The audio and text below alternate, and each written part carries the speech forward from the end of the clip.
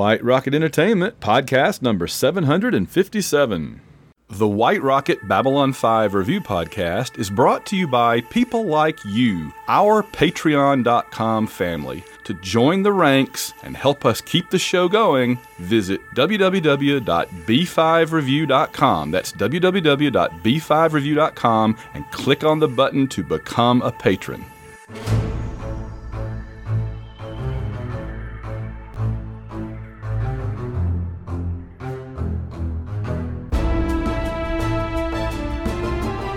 It's the White Rocket Babylon 5 Review Podcast.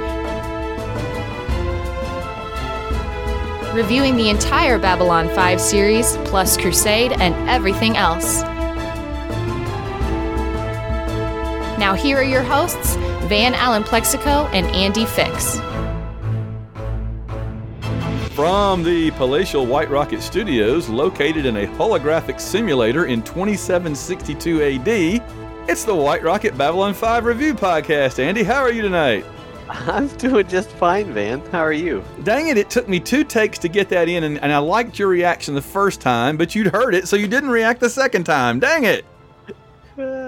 I am your host, Van Allen Plexico, joined as always by my co-host, Andy Fix. I forgot to say that in our last episode, Andy. And here we are. Can you believe it? We're at the end of Season 4. I don't even know how to react. It's been a long ride, but it's been an awesome one. Yes. I loved it. It's been a year, but I loved it, man. It was we talked more cool Babylon 5 than I've talked in decades probably this past year. I loved it. We made Season 4 last a very long time, and have to say that again. We said that because the folks listening in our regular feed, bless their hearts, every one of them, but if they're not patrons, they didn't hear the episode we just recorded last night as we record this, which was, we went ahead and recorded Sleeping in Light, kind of the way JMS filmed it right after Rising Star.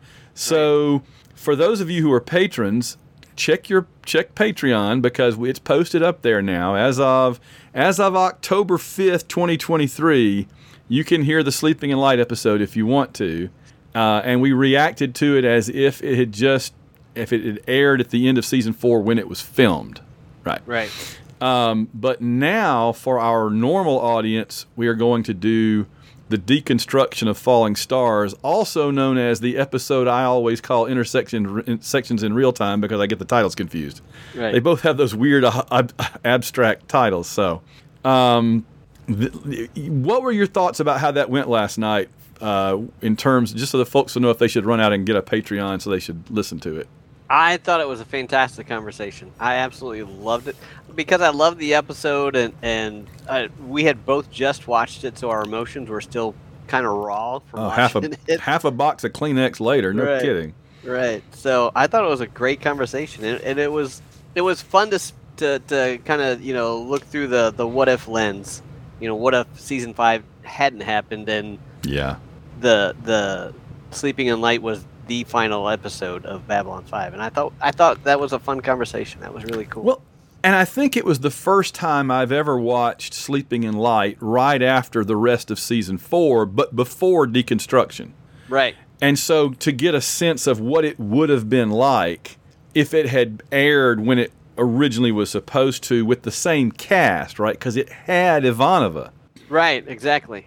So that was really interesting. And the other thing I wanted to mention was I liked it, because going back and editing it this afternoon, I liked that we really had fun with it. I mean, it could have been kind of a downer of a podcast about kind of a downer of an episode, honestly, right?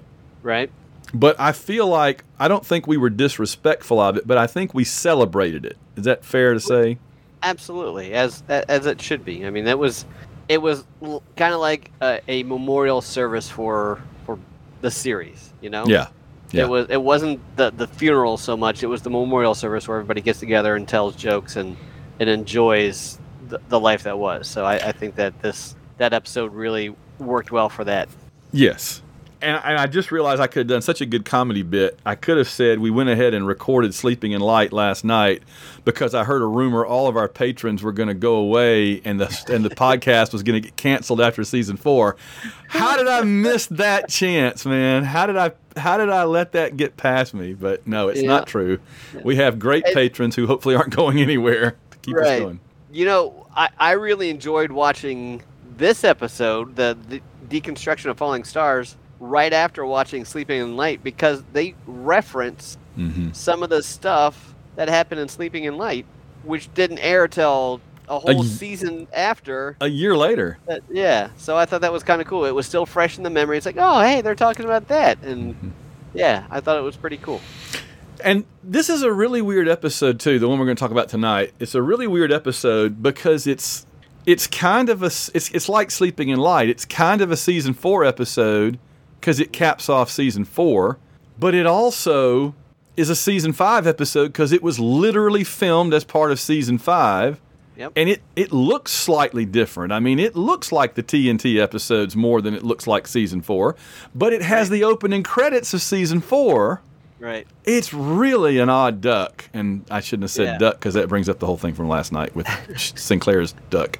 But I mean, see, the TNT season 5 had a much smaller budget, so it was a much more of a character-oriented, closed room type series. You know, compared to season 4, it was much smaller in scope, and they only had 6 days to shoot the episodes instead of 7 days to shoot the episodes. So things were a little bit more rushed, and I think this episode kind of, like you said, it looked and it felt a little bit different from season 5 or from season 4.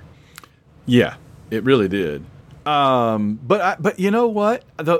This has never been one of my favorites just because it's more of an anthology episode than it is a single story episode. I mean, there is kind of a plot that runs through it, which is the mysterious figure at the end that's watching a replay of history. But and apparently for no particular reason, he's just saving some records as he gets ready to move to New Earth or whatever, which is fine. Well, he's sending the records to New Earth. He came back to record or to gather all the memories of Sheridan and Delenn to forward those onto humanity's new home.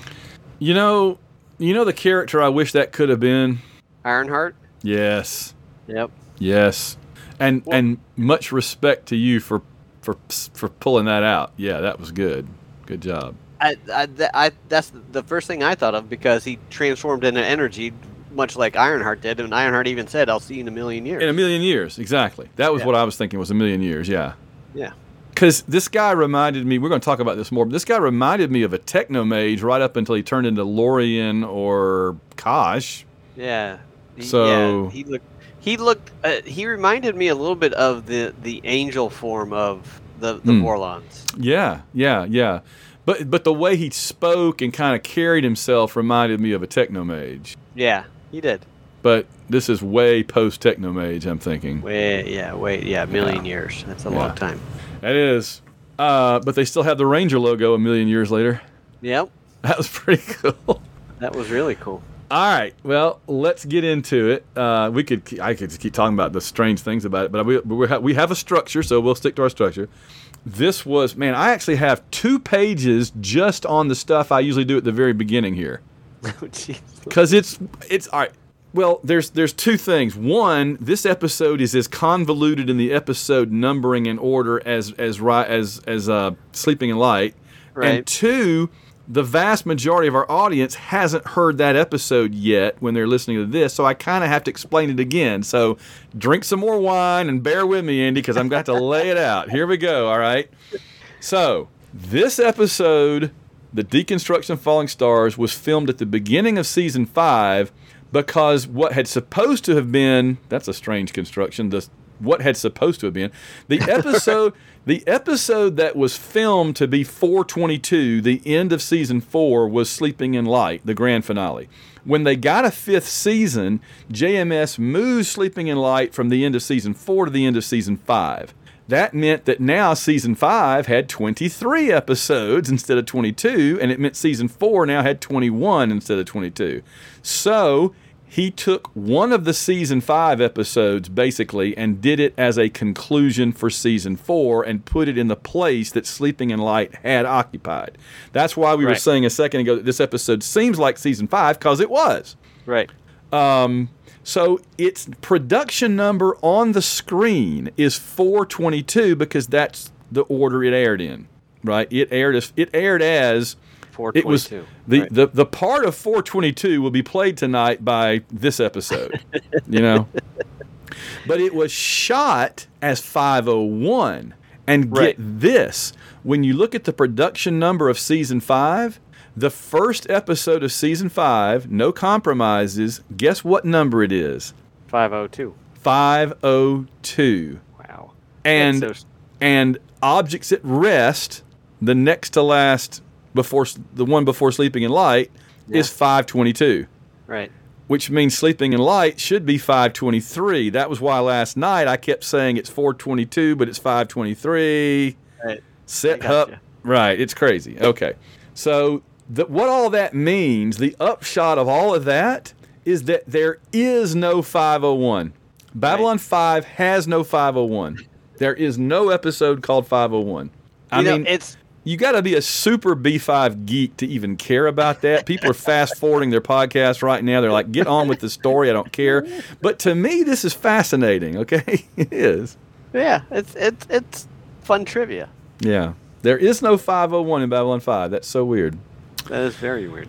But you know what? Yeah, this felt like a 501 or like a first episode of the new season. It did. It didn't have the cliffhanger that a season ending would.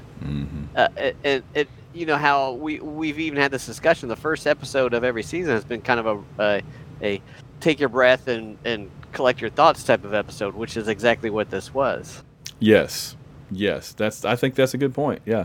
And that and the fact that I don't really care that much for the first episode of season 5, the first actual episode, No Compromises, is one of my least favorite episodes. So, okay. So I'm happy to claim this one as the first. All right. Originally aired October 27, 1997, in the spot that would have been occupied by Sleeping in Light. The funny thing, though, is that JMS said it would all be renumbered, and it wasn't. The title sequence was changed. Did you notice that? It was the season 4 opening title sequence, but it was different because Claudia Christian could not be credited. She already had been credited for Sleeping in Light, which was her allotted 22 episodes. Right. So it had the explosion of the Agamemnon coming through the base, through the defense platform. Defense grid, yeah. And then they moved that before the Babylon 5 logo. That's just... And it just skipped her. Right. Because I did see her on there, but she was only part of the group shot, that group shot there at the end. Yeah, and it included Marcus in the credits because he had not done 22 for season 4. In Sleeping in Light, it's just a picture of words. It's not a picture of him. Right. So they could use him, but they couldn't use Claudia. Let's see. And then there's the episode's dedication, dedicated to all the people who predicted the Babylon Project would fail in its mission. Faith manages. Yeah, that was kind of interesting. And that came at the end. Yeah. That was kind of a middle, JMS giving his critics the middle finger. It was. And it was interesting because this was the episode filmed next after Sleeping in Light. And Sleeping in Light was very gracious at the end. Mm-hmm. Here's all the folks who have worked so hard to do this for all these years, you know. And then the very next episode, he's like, and meanwhile, I'm still pissed. Right. So here's your middle finger, right? So let's see. Shooting on this episode began August 18, 1997, written by JMS. Did you see who directed it? I did. That was Veer directed it. Yeah. Stephen First. Mm-hmm. Not one of my favorite people. We've heard that story before. But I think he did a pretty good job. He did and he even mentioned, I was reading an interview with him, he mentioned that he was directing this under the new schedule.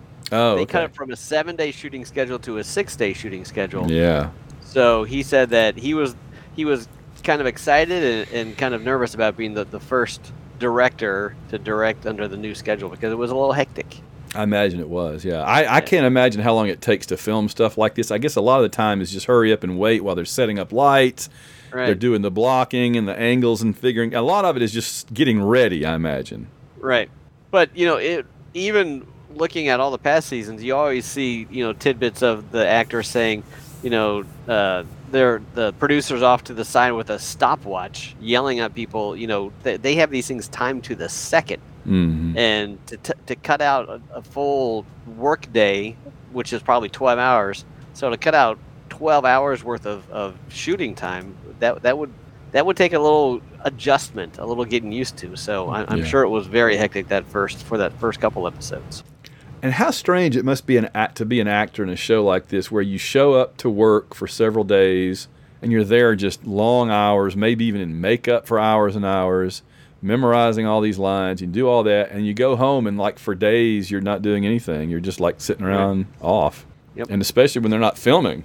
Yeah. Well, Zach had the whole second half of season 4 off. No kidding.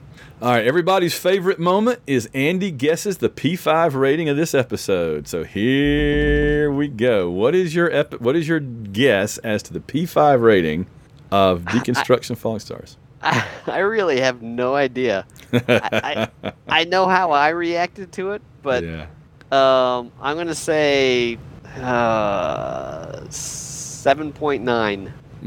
Interesting. You're way off. This is the farthest off you've been in a long time. Really? What was it? 8.5. Really? Yes, this is only 0.6 off. This is but you've been like right on it the last couple, so right, that's true. For you, this is way off, is what I mean. Yeah. But I mean, this was a pretty well received episode. That's interesting. Yeah. All right. Let's see. Do you want to do the summary again, or you want me to do it? I'll let you do the summary for this episode. It's not going to be much longer than the summary for the last episode. Yeah, your summary. I can't wait till our audience gets to hear your summary for Sleeping in Light. That was just a classic.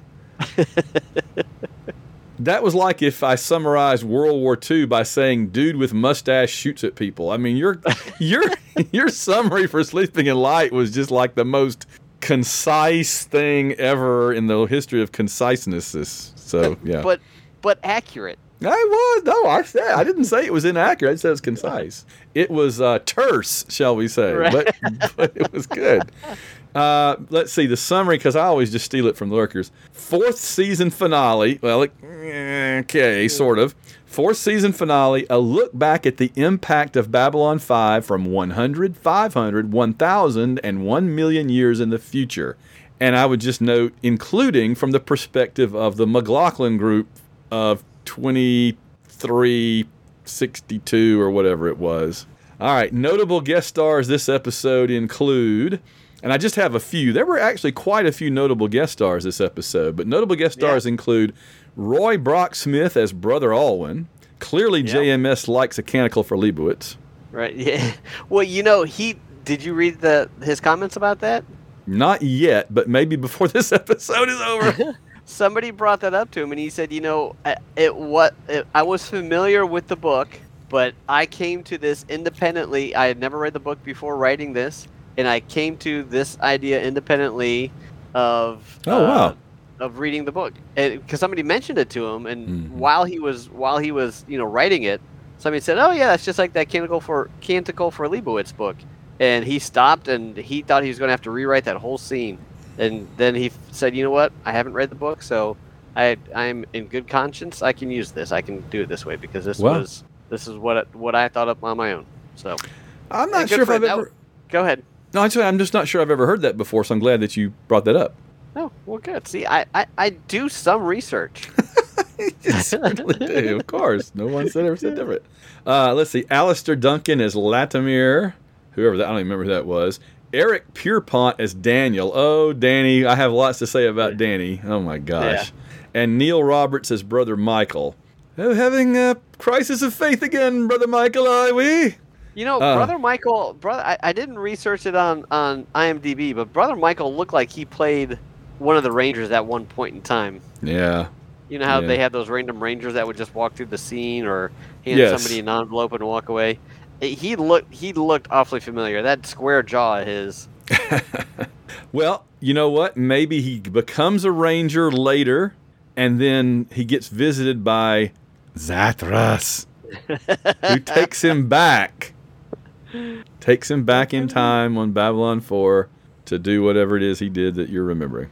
Could be possible. Yeah. His other claim to fame was he was a background SHIELD agent in the David Hasselhoff. Oh gosh, Agent of SHIELD. That classic. That's not the SHIELD I was hoping you were getting at, but okay. No, entirely different Agent of SHIELD. So that's it. That's his claim to fame, other than this Babylon 5. Wow, not a lot of work. All right, random factoids and notes. You got anything? I do have one thing. Let me see. I just wrote it down just before we started. Oh, Bruce Boxleitner loved filming that scene when his heel turn scene. I was gonna say yes. I bet he did. Absolutely loved it because he got to turn on. He never gets a chance to play a villainous character because he's always, Johnny Do-Good, and he thought it was so cool to be able to open up and go just complete Space Hitler, and he just had a ball with it. He said that was one of his favorite scenes to film in the whole series. Oh, you could tell he was having a ball, right. And I made a note about it, and I said he even had the evil Spock Mirror Universe goatee. Right. Exactly. So it was perfect. Exactly. Yeah. That was and that scene actually made one of my other categories. So. That was so good. The ISN anchor settles it for us at last. It is William Morgan Clark. Yes. So there we go. I noticed that too. Yep, I noticed that too. 500 years after the Interstellar Alliance formed, JMS was predicting Brexit. Oh, that's funny. And it's funny, too, because there were all that McLaughlin group crossfire stuff in the first couple of vignettes, and that sounded like all the debate leading up to Brexit that we kind of suffered through 5 or 10 years ago, all that crap. And we weren't even in Britain, and we had to deal with it all. So I just thought that was so funny. And the whole thing about the real facts versus good facts. That sounds like alternative facts. Yeah, I was going to say irony and all that is just lost on people 500 years in the future, apparently. Right, apparently. They've burned one book too many, and now they don't know their history, though they're repeating it, as I always tell my students. I used to think that people that don't read history tend to repeat it, but I think it's just people that do read history say, oh, that worked well that time. Maybe I should try that. Oh, so much I could say here, but I'm not. Yeah. There's literal SS lightning bolts on Davy Boy's lapel. Right. Just slap us in the face, JMS. Hit us right in the face with it. No subtlety there. Yeah. I see they still have the same costume designer 500 years in the future, though. Right. Because Davy's outfit was so and Bruce Ailing and all that, there was the evil. Yeah.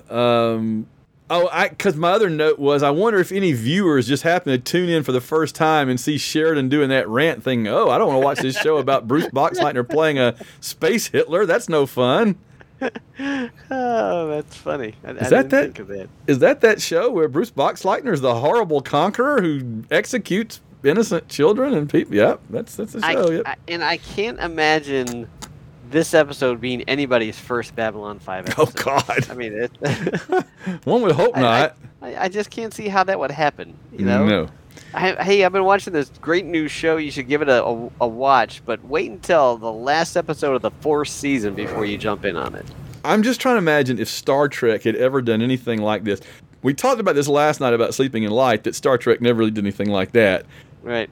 But imagine Star Trek going one step further and doing a meta show where they have news commentators criticizing Captain Kirk and Mr. Spock and belittling them, right. And then later actually manipulating their memories that never happened in any of the traditional series that I'm familiar with. And now something like that may have happened in Discovery or Picard because they went a little darker. Yeah, a little more modern. Yeah. Right. But that never happened in any of the original series or any of the Next Generation series. Well, I'll say this. the scene I'm about to mention with Garibaldi and Davy and the holograms, that's Danny. the most Star Trek of any of the vignettes in this anthology episode, right? You know what I mean? Right, that right. would have been an entire episode of Star Trek, and the entire episode that would have been the point. Right. Exactly. Star Trek wouldn't have had the TV commentators talking for the first 20 minutes. The whole episode of Star Trek would have been evil kingdom using holograms of Kirk and Spock and whoever to try to trick the public. That would have been the whole episode, and it would have ended when they blew it up. Right. Exactly. And it honestly also felt like a Stargate episode, that part. Just that part. Felt like a Stargate. Because there were a number of Stargate episodes where, like, the Stargate crew, gets turned into holograms or get turned into clones. They're always getting turned into something on Stargate. the SG-1, not the later shows, but SG-1 particularly. They were always getting turned into something, Right. And it just felt so... I mean, I could 100% see Jack O'Neill doing the Garibaldi patter while, like, Rodney McKay, that's Atlantis, or the woman, the blonde-headed lady, Dr. Carter, or Right. Daniel, or over there reprogramming the system. I could totally see that, 100%.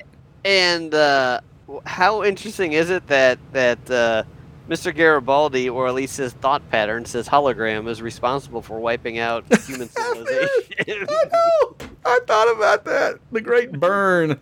Garibaldi said he was going to burn us, and he was going to burn you. And he did.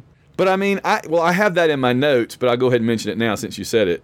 Is the question is, which is preferable, that Earth gets wiped out or that Earth gets taken over by the future space Nazis? I think ultimately, as it turns out, it was better that they got wiped out. Because, Well, and that was certainly what Garibaldi thought, because he right, kind of let it happen, made it happen. right, yeah. He what's the word I'm looking for? Facilitated it. Facilitated, enabled it, yes. Exactly. That's that. And my comment on that scene is that's possibly my favorite thing Garibaldi ever gets to do. Yeah, I thought that was super cool. So good, yes. Yeah, because that guy was so smug, that Danny was so smug, and Garibaldi... Danny, can I call you Danny? Yeah, Danny, you're about to really want to, stick your head between your legs and kiss your ass goodbye. He wheedles at him. Perfect, Garibaldi. Oh, yeah. He wheedles at him, he patronizes him, and then he terrorizes him. Yes. Oh, it's beautiful. Bang, bang, bang. Just destroys that guy.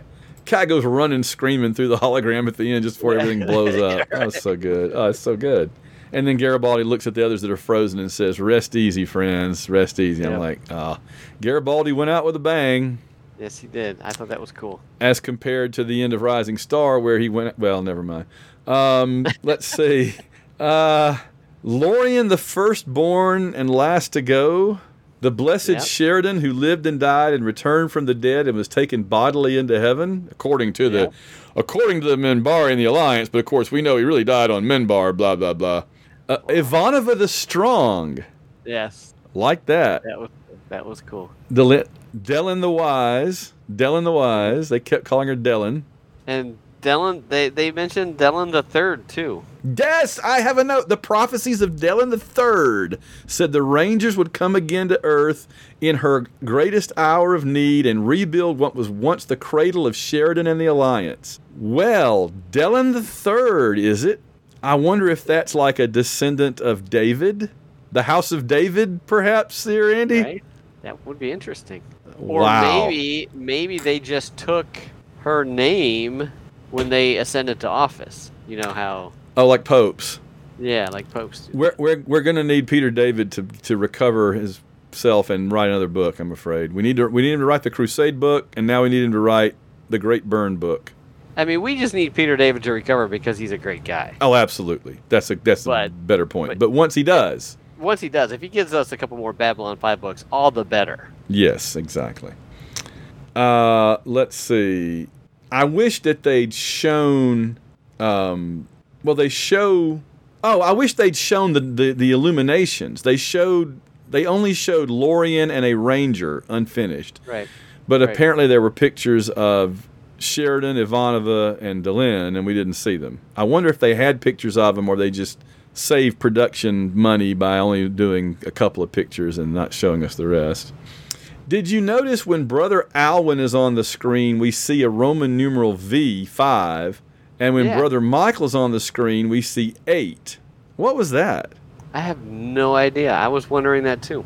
I mean, because it's Roman numerals, I think we are to understand it was something that the priest was doing. Right. Because it's very steampunk, you know what I mean? Yeah, yeah. So Roman numerals kind of goes with that. Right. But why? I was trying to figure out why it was showing the different numbers, and eventually it dawned on me it was a 5 every time it showed Brother Alwyn on the screen, and it was an 8 every time it showed Brother Michael.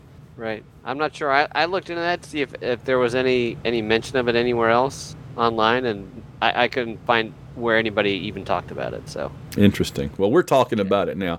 I'll look in the encyclopedia tonight before I go to bed. I keep forgetting to look at my encyclopedia. There you go. I didn't look there, but yeah, we're blazing new ground here. Yes, with apparently our investigative reporting. Surely somebody it had to be noticed to mention anyway. It's one of our patrons knows, and they'll tell us. They'll tell us, yeah. Yeah. Faith sustains us when reason tells us we cannot continue. That's a good line. That whole conversation was really interesting. I like the analogy of the faith and reason are two shoes. Two shoes. Yep. That's something Londo would say. And they are too tight. Right. One of them's too tight, and I cannot dance. You know, Veer, sometimes I think about this war being over, and I find I can't quite wrap my brain around it. Let's see. I have something to say about them in a minute.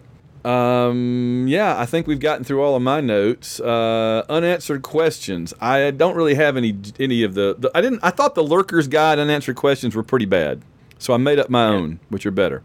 Here are my 3 unanswered questions. Who is the guy at the end?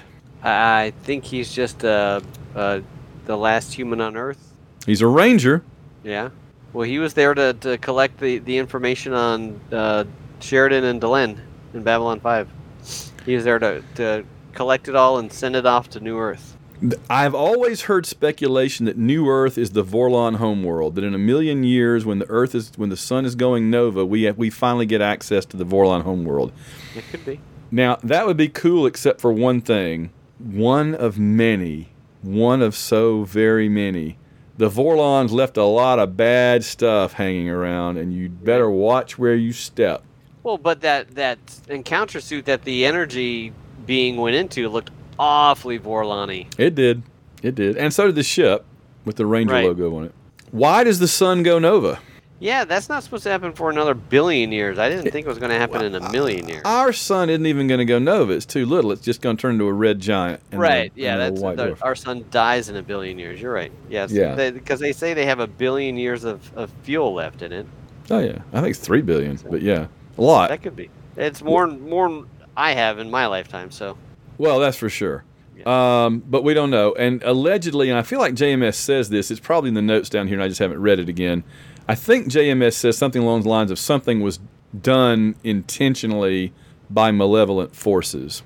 You blacked out for a second. Yeah. You said last I heard was oddly enough. I think JMS says that it was done intentionally by malevolent forces to cause the sun to go nova.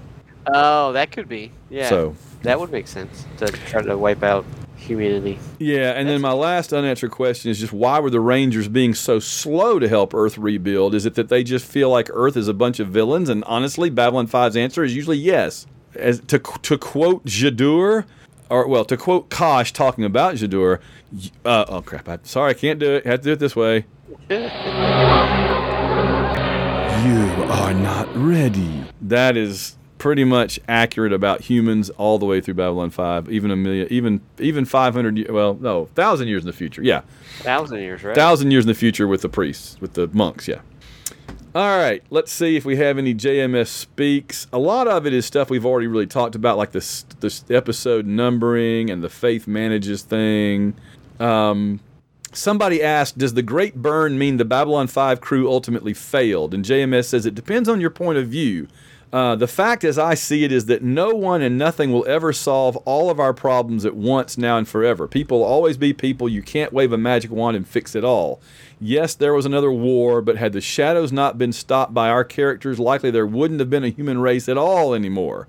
Yes, there was a war and many died in it, as tends to happen in war, but the nominal right side in it came out on top, which would not have been the case but for Garibaldi's simulation giving them a leg up on things. So there you go. Right. It was the right side won. We have had, continue to have, and will always have wars and grief and struggle. We will climb up and fall down, but each time we climb a little higher, and in the end we do build the world that our ancestors would have wanted for us. We do leave the cradle at last, and we take our place among the stars, teaching those who follow us. I guess that means we become first ones, kind of like the crowd that Lorian. And he says, for my money, that's as happy an ending as we or anyone could ever hope for. Right.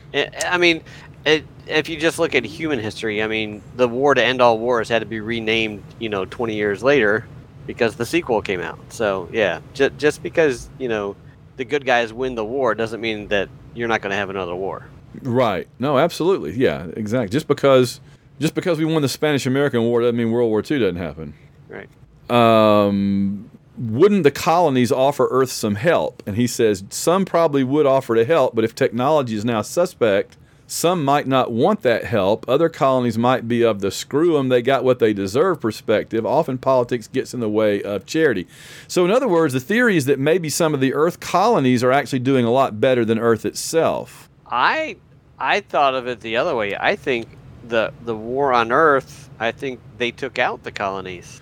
They had sent ships to the colonies, but they also got an advance warning they were coming. True. So I don't know.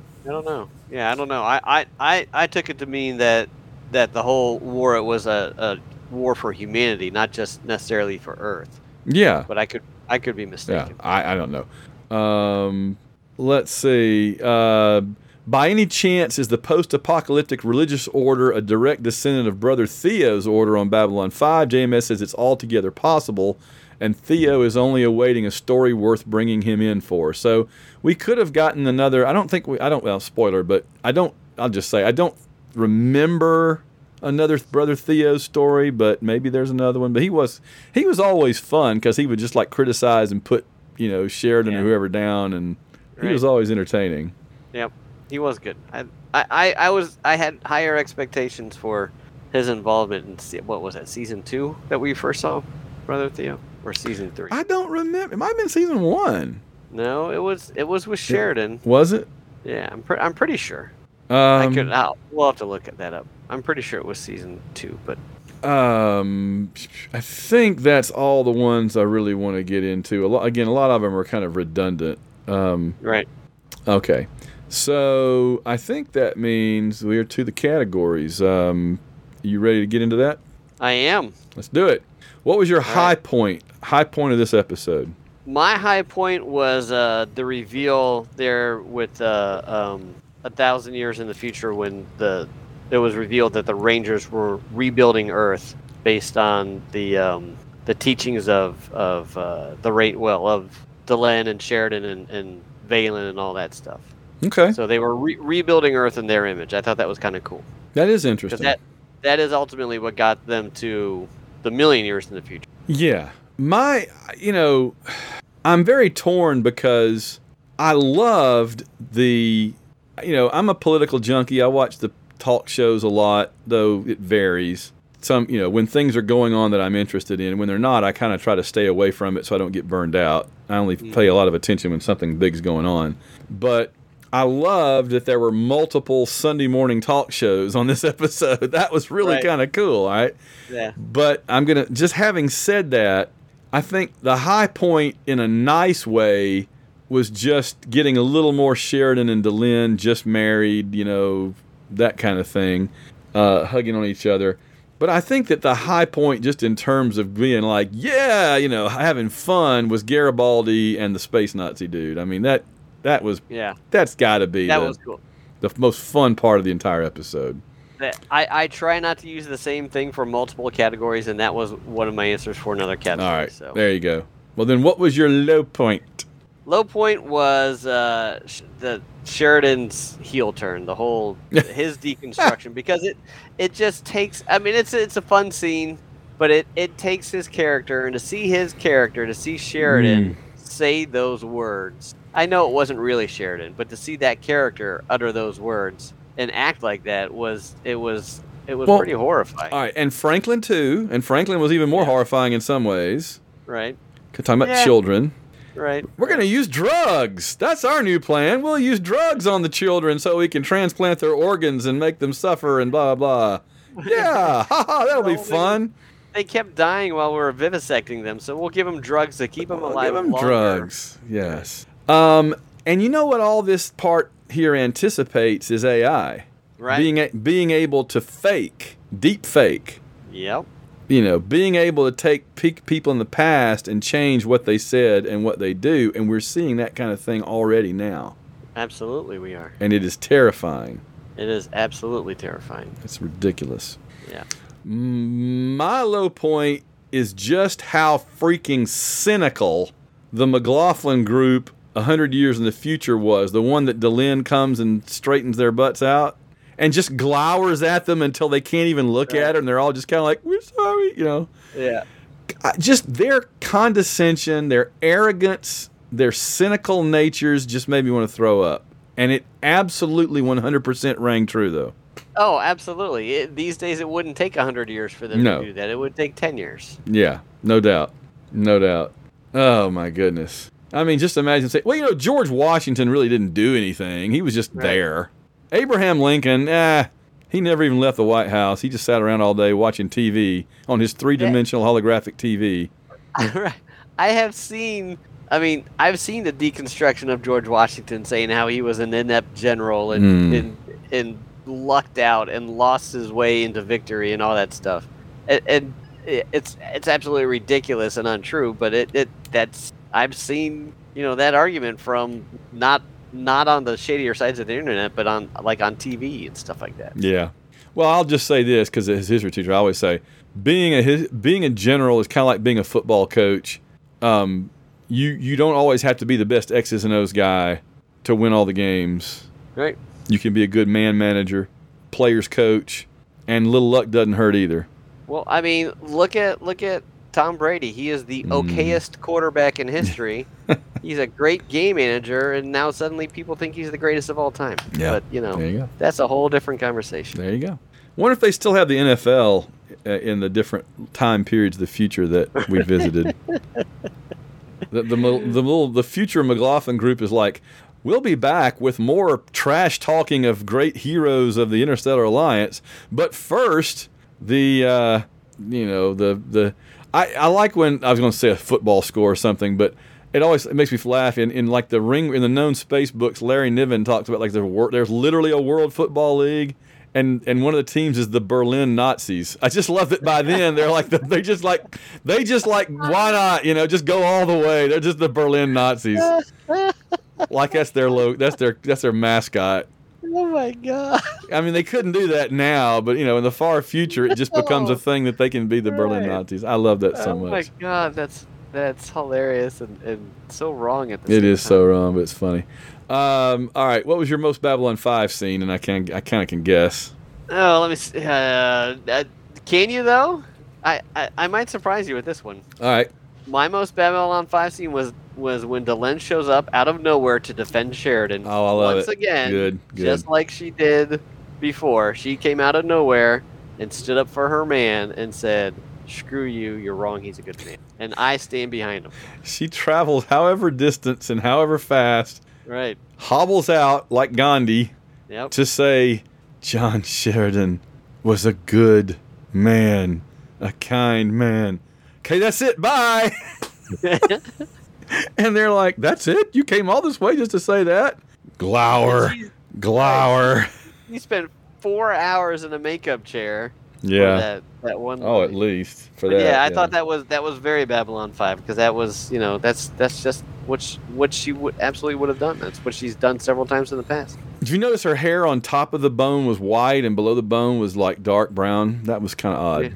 Yeah. Maybe they couldn't get the whole wig that was white. They only had the top part. I don't know.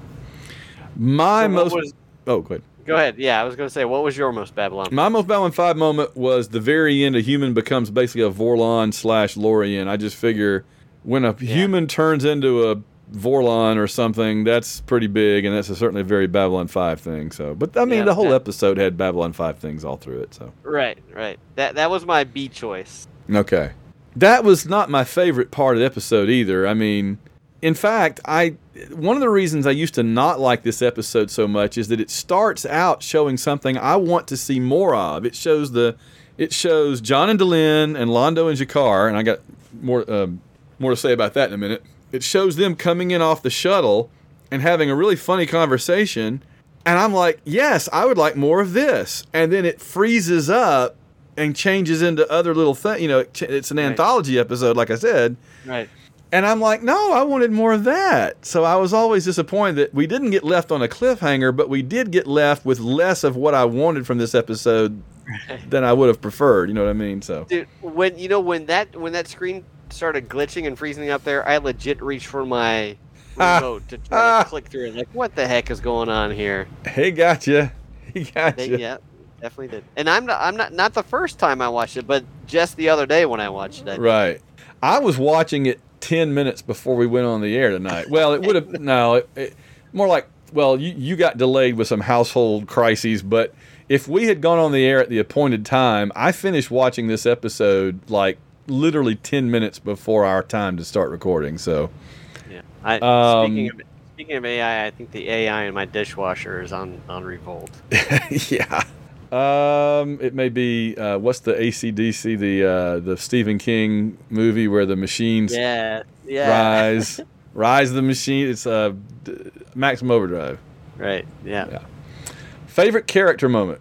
For me, it was the moment with Garibaldi when he tricks Danny into. Yeah. He tells him, you know, I've just completely screwed you over, because that was so Garibaldi. That was like first season Garibaldi. I mean, he was smarmy, prime. He was jokey, and the whole time he was still doing his job and screwing over the bad guy. And I thought that was great. That was good to see. And note, as of this episode, clearly all the bygones are bygone between Johnny and Michael. Right. Yep. There was from that opening scene when they first, came off the shuttle. He was joking with them like he was old pals. Old pals. Well, and Londo and Jakar. Yeah. I kept thinking we're like a few episodes away from Garibaldi and Sheridan wanting to kill each other, and we're a couple of seasons away from Space Nazi Londo trying to murder Jakar, and everybody's just every Narn on the planet. Yeah, and everybody's just old home week. Yeah. I was really shocked. I mean, I liked it because we love all those characters and we want them all to get along and be happy and be funny and joke with each other and stuff, and that's good. But I was taken aback by how happy everybody was to be there. But when you think about it, there was the whole thing with George Bush being buddy with the Obamas. I mean, that was a very bitter political fight between the Bushes and the Clinton era people and all that stuff. And just to have him 8 years later, being buddy with one of the most liberal presidents we've ever had, it just goes to show you that people, once the bad stuff is behind you, people can be friends, I guess. Yeah. Isn't it? I had that one too. Garibaldi messing with Danny, the evil future Nazi. And then also, though, I did mention, I gave a runner-up to Sheridan, the crazy dictator, because that was just gold. Yeah, that was... We will he was good. Cut a swath across the galaxy and you will all die. I was like, dang, Bruce, get it, boy. He loved that. He did. Funniest moment was when the shuttle was coming into the Babylon 5 and it had scrawled on the side of it, "Just Married." I thought that was funny. I had that just after that, we get a just married couple coming through the tunnel of rice and confetti, followed by a couple that were acting like they were a married couple, Londo and Jakar. Right. That was funny. And they're just getting along great. And Londo has that whole bit about, you're celebrating a marriage? Good Lord, man. What's the matter with you? He's like, this is a very bad sign to begin a marriage like this. Marriages should be a time of sober reflection and regret. And I'm like, knowing Londo's 3 wives, I can understand why he felt that way. You got to wonder, is that a Centauri sentiment or is that a Londo sentiment? Yeah. That's a good question. Yeah. It just made me sad again, too, because he didn't get the wife that he really wanted, which was Adira. Poor Right. Adira. Rest in peace, Adira. And then Londo says, perhaps it was something I said. And Jakar says, perhaps it's everything you say. Those two are just solid gold. Whether they're trying to kill each other or they're just cracking jokes at each other. Cracking They're on each solid other. gold whenever they get a scene together. They are. It's so good. Who won this episode, Andy? I have Humanity. Humanity won because they got to ascend to, going beyond the rim and all that stuff. That's a good point. They survived the Great Burn, and they survived, the rebuilding and all that stuff, and they came out and they ended up winning anyway. I had the Rangers won because they're still around 1,000,000 years from now and helped us rebuild. That's true. Garibaldi pretty much won. Yeah. And Delenn, to a certain degree, won. She lived a long, long life. She was still defending old Smiling Johnny till her very, very last breath, pretty much, probably. Yep. And, she kind of became Space Gandhi, which was cool.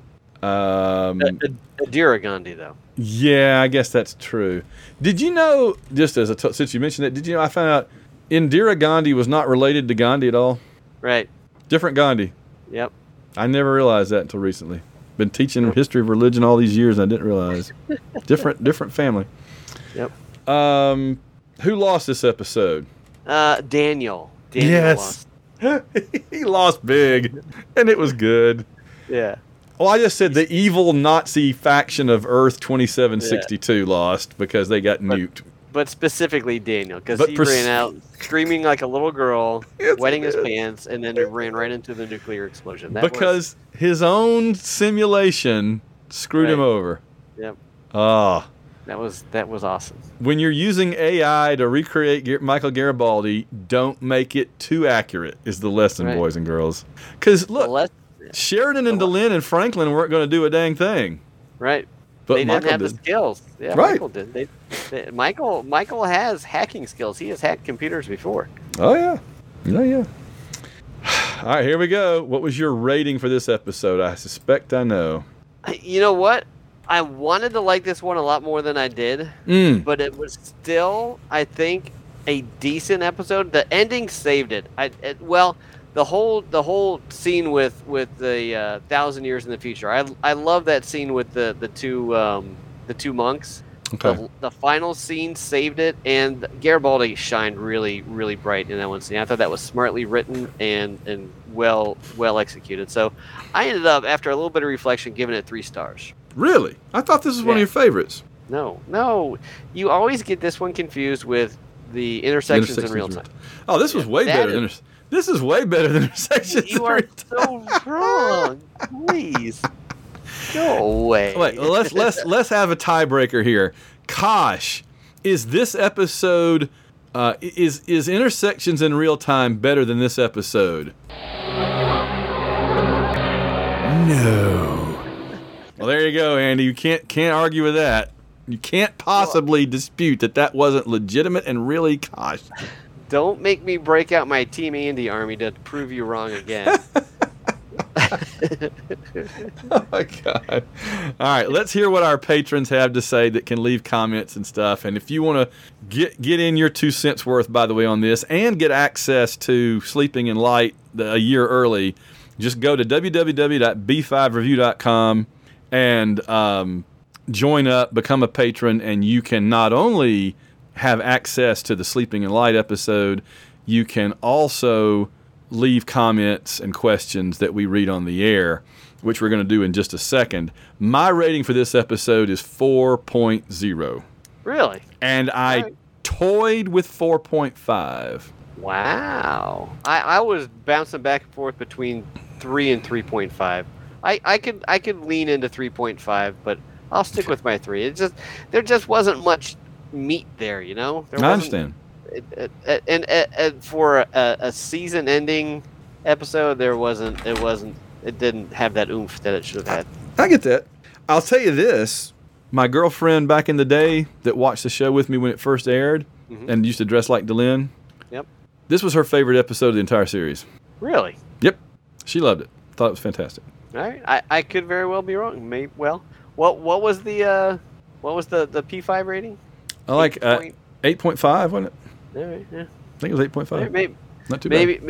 Maybe I just missed this one, but 3.0 isn't bad. I have to keep saying this because the War Without End discussion, but a 3.0 is not a bad episode. Oh no! Like I said, I just thought I was for some reason was thinking because, like you said, I was thinking this was one you really liked, but that's fine. No, that's fine.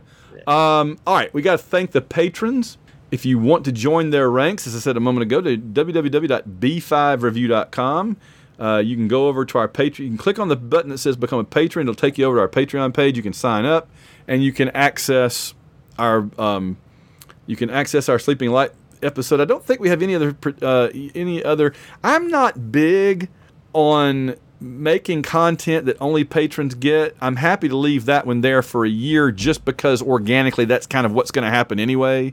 You know what I mean? We did it now. We're going to plug it in later when the time comes up.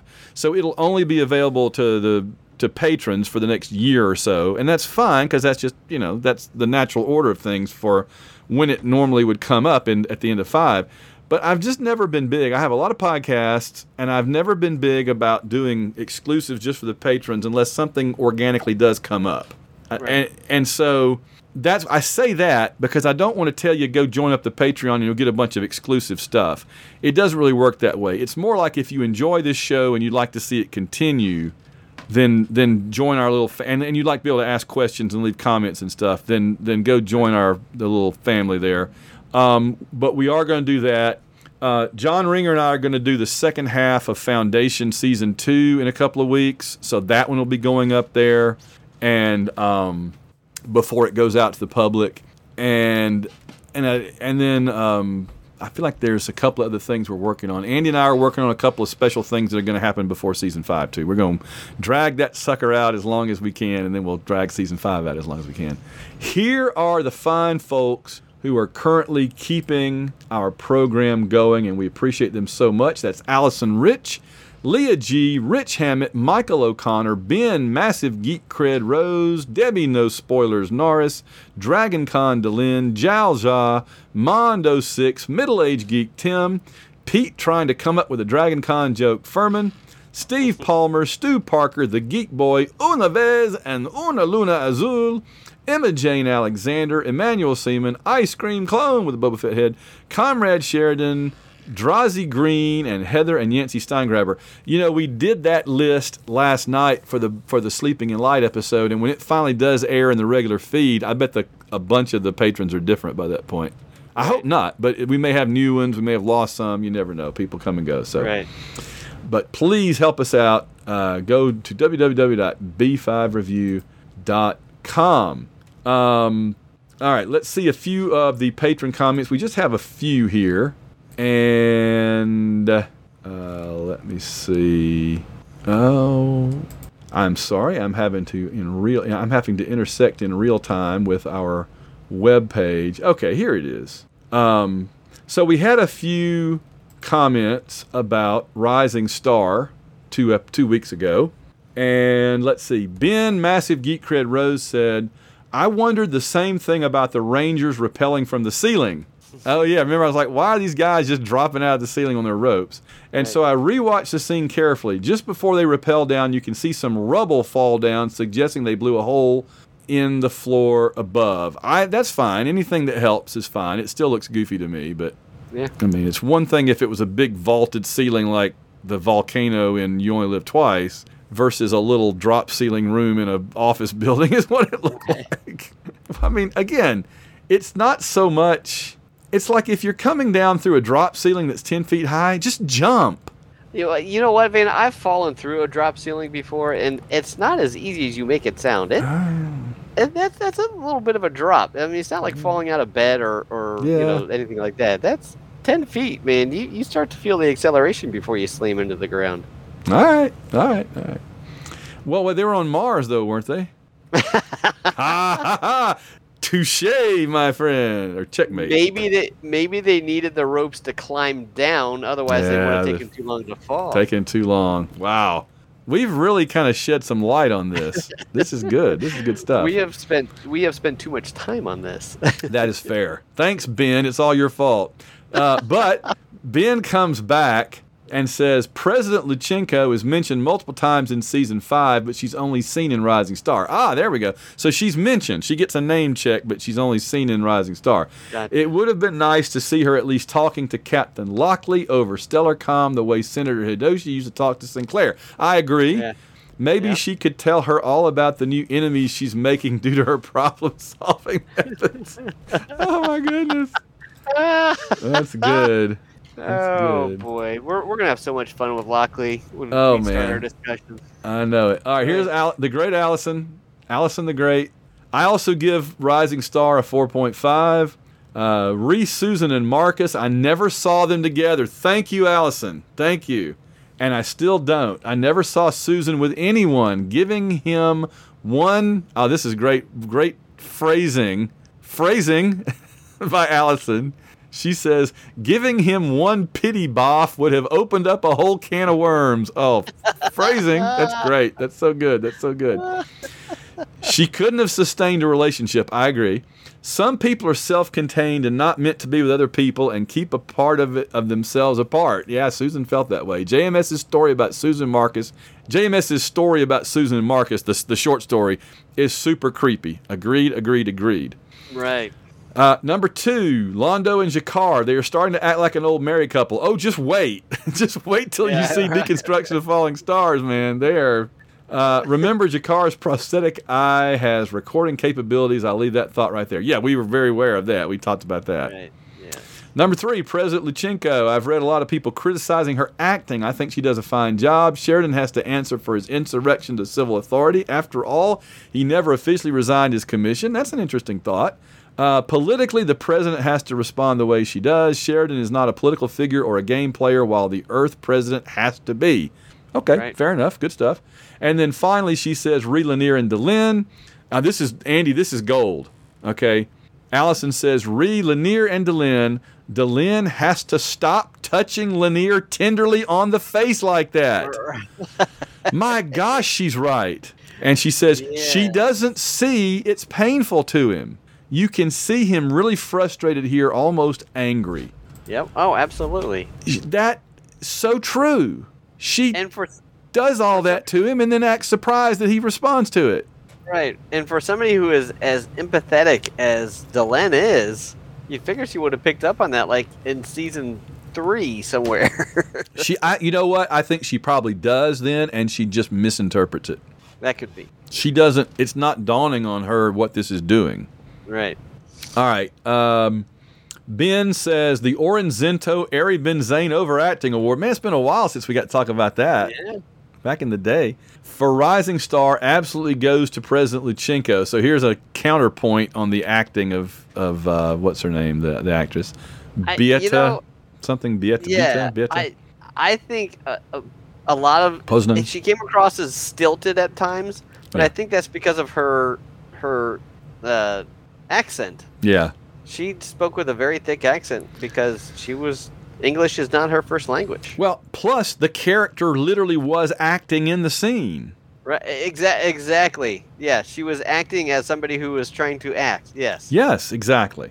Let's see. Ben says, as great as Ivanova was, I'm not sure her character would have worked in season 5. And well, if they had done with her what we were talking about that they were probably going to do with her.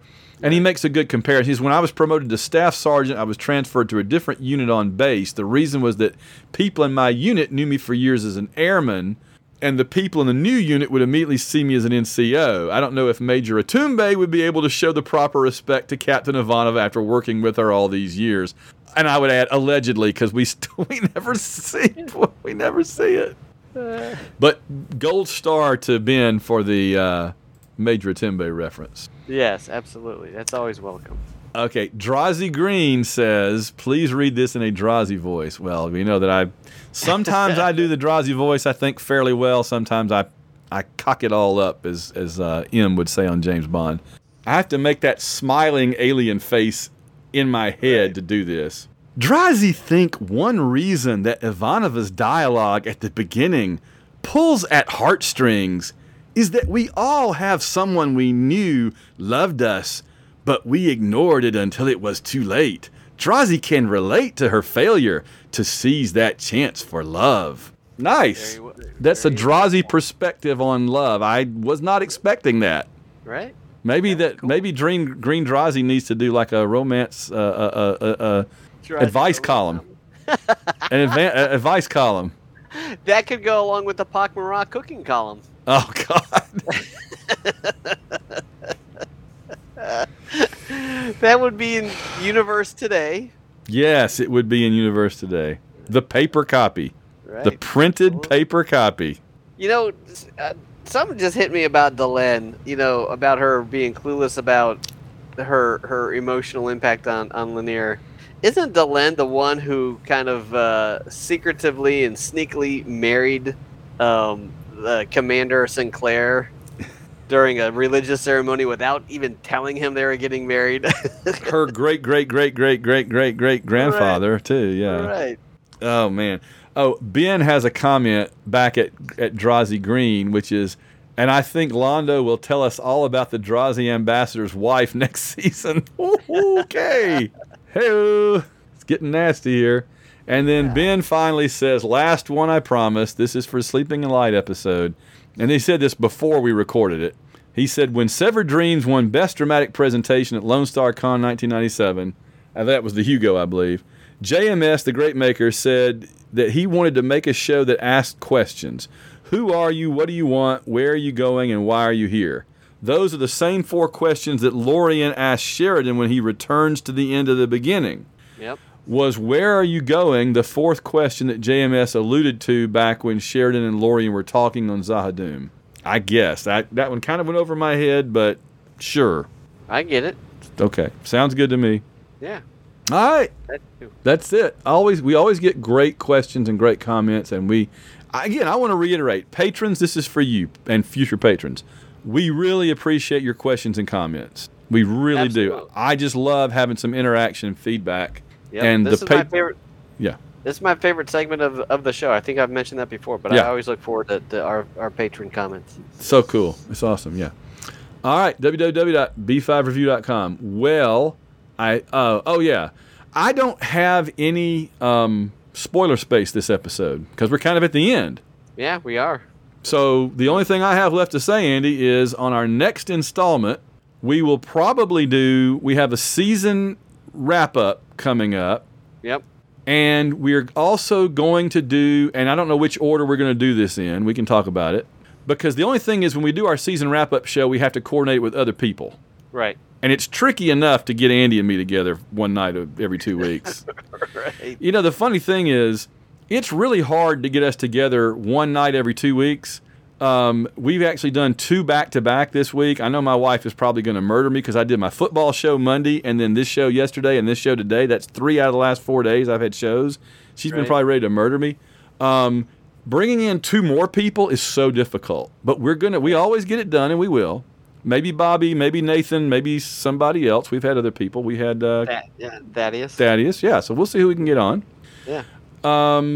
But we're also talking about, I guess we can go ahead and mention it, we're talking about doing the first 3 episode story arc of Stargate Universe. Because I think Andy's really going to like it, and he's never seen it. Right. So that may be the next thing we do. I don't know. We'll talk about it. We'll discuss. Yeah. We'll decide. We'll figure it out. Yeah.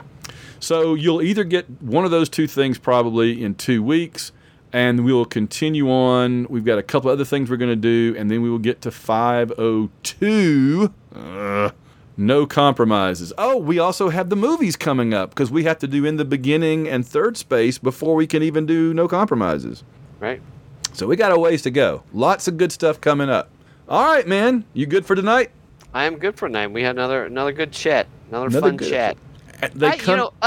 Unanswered question. Yeah. Did Delenn ever get divorced from Sinclair? Or is that something that Sheridan's going to find out about, 10 years from now? Like, Delenn, do you have something you want to tell me? Well, maybe she's trying to marry every member of every person that commanded Babylon 5, so she and Lockley have got to have a conversation now. And Nils. Old Nils. Oh, God, Nils. Yeah. She's going to go visit Nils. There's probably fan fiction out there of Delenn and Lockley. Oh gosh, I'm sure there is. That's fine. Whatever. It is funny though that Sheridan was married to a worker caste, a warrior caste, and a religious caste, and Delenn was married to two of the four Babylon 5 commanders that we know of. Right. Well, technically, if you consider Sinclair married as you're doing right now, which is kind of funny, but kind of true. All right, we're going to get on out of here for this episode, and I'll give Andy a much-needed break to go deal with his exploding dishwasher.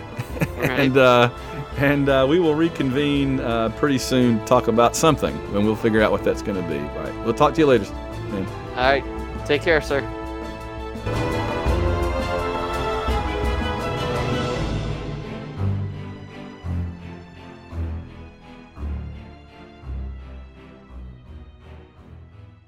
From the palatial White Rocket Studios, located in a holographic simulator in 2276.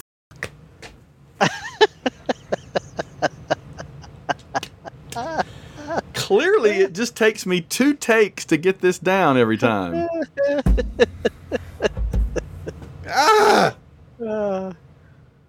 You're off your game, man. That glitch really just threw you out of your zone. I'm totally discombobulated now. This has been a White Rocket Entertainment production.